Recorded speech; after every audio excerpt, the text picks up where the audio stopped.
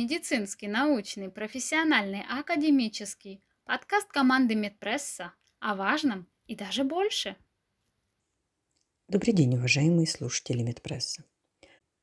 Сегодня поговорим о важной части нашей жизни – о сне.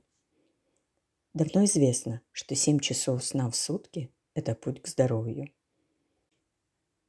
Жизнь в постоянном цейтноте становится для людей обычным явлением, и они в поисках резерва времени задаются вопросом: а стоит ли тратить четверть, а то и треть жизни на сон?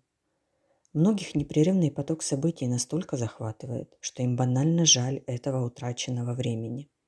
А если не спать, то какова плата? Проблема серьезная, и над ней работают многие научные лаборатории мира. Так зачем же людям необходим сон? Все живое на нашей планете, наделенное головным мозгом, периодически погружается в сон. То, что это свойство в процессе эволюции сохранилось, заставляет предполагать о его жизненной необходимости. Сколько времени может провести без сна человек, точно неизвестно.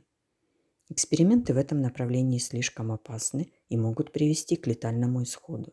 Причем опыты на животных не дают однозначного ответа о причинах смерти. Это бессонница как таковая, стресс, либо другие факторы.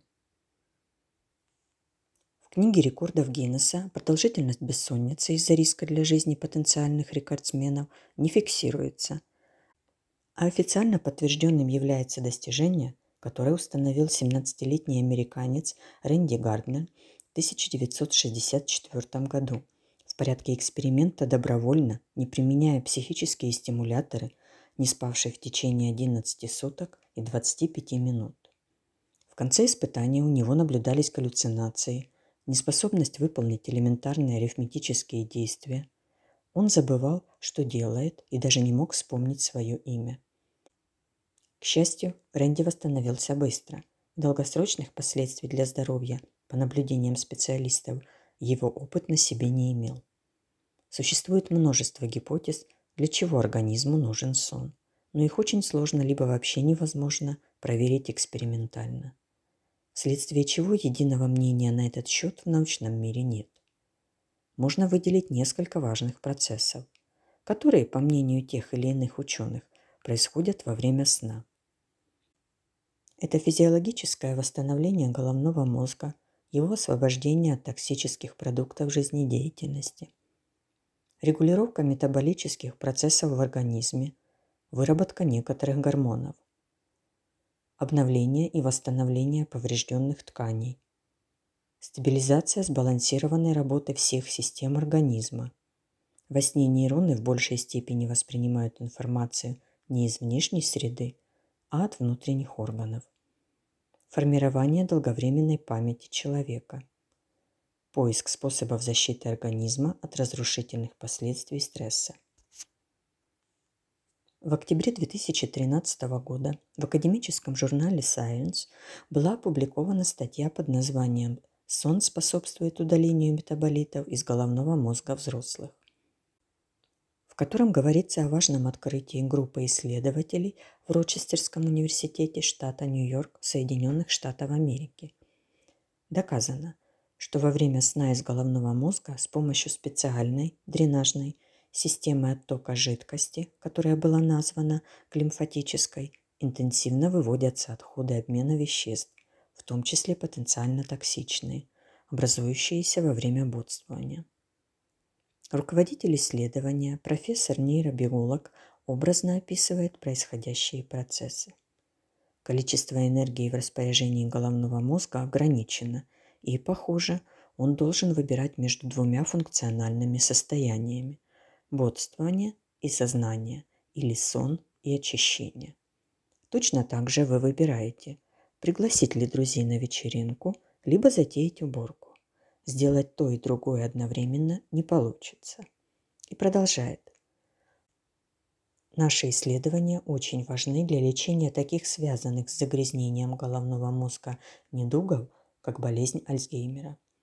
Четкое понимание того, как и когда головной мозг включает глимфатическую систему и очищается от мусора, первый шаг в попытках контролировать эту систему и заставить ее работать более эффективно. Так сколько же человеку необходимо спать?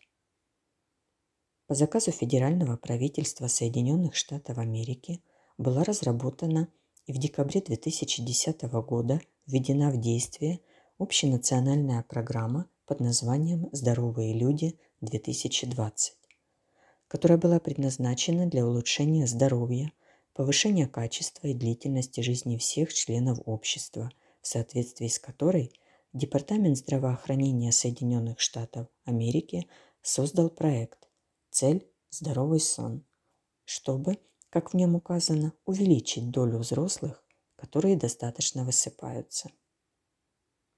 Известно, что существенным фактором, влияющим на состояние здоровья человека, согласно многим исследованиям, является продолжительность сна. В июне 2015 года на информационном ресурсе Американской национальной библиотеки медицины в журнале Sleep вышла статья группы из 15 экспертов в области медицины и исследований сна «Рекомендуемое количество сна для здорового взрослого человека. Совместное консенсусное заявление Американской академии медицины сна и Общества исследования сна». Специалисты проанализировали 5314 находящихся в открытом доступе научных публикаций о связи состояния здоровья человека с продолжительностью сна и пришли к общему заключению.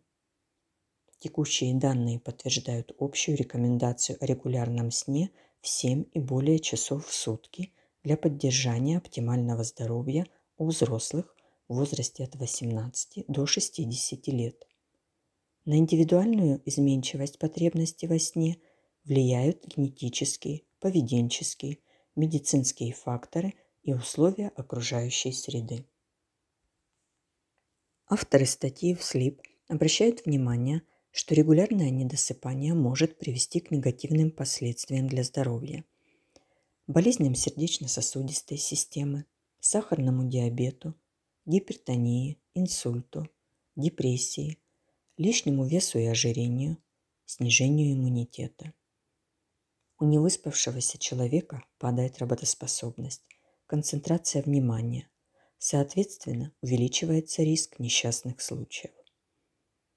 Слишком длительный регулярный сон, более 9 часов в сутки, может быть свойственен некоторой части молодых людей, возможно также в случае болезни, преодоления последствий бессонницы. Но на сегодняшний день наука не дает определенного ответа на вопрос о его влиянии на здоровье. Для более глубокого понимания, в чем причина потребности во сне, требуются дальнейшие научные исследования. Так что спите на здоровье. Основное назначение своей рекомендации спать не менее 7 часов в сутки, приведенной в публикации Sleep, эксперты видят в следующем. Создание информационного поля для всех медиков, органов здравоохранения, общественности, образовательных институтов о чрезвычайной актуальности проблемы, связи продолжительности сна, здоровья и долголетия. Материальная и моральная поддержка людей, которые следят за своим здоровьем, правильным сном, работоспособностью. Активизация на различных площадках общественного диалога об экономических и социальных преимуществах адекватной продолжительности сна. Ученые предполагают увеличить содействие со стороны государства в создании благоприятной среды для дальнейших исследований в области влияния сна на здоровье и благополучие людей. Здоровый, духовно и физически развитый человек – это основа успешного будущего всего сообщества граждан страны. Благодарим за внимание. Медицинский, научный, профессиональный, академический подкаст команды Медпресса о важном и даже больше.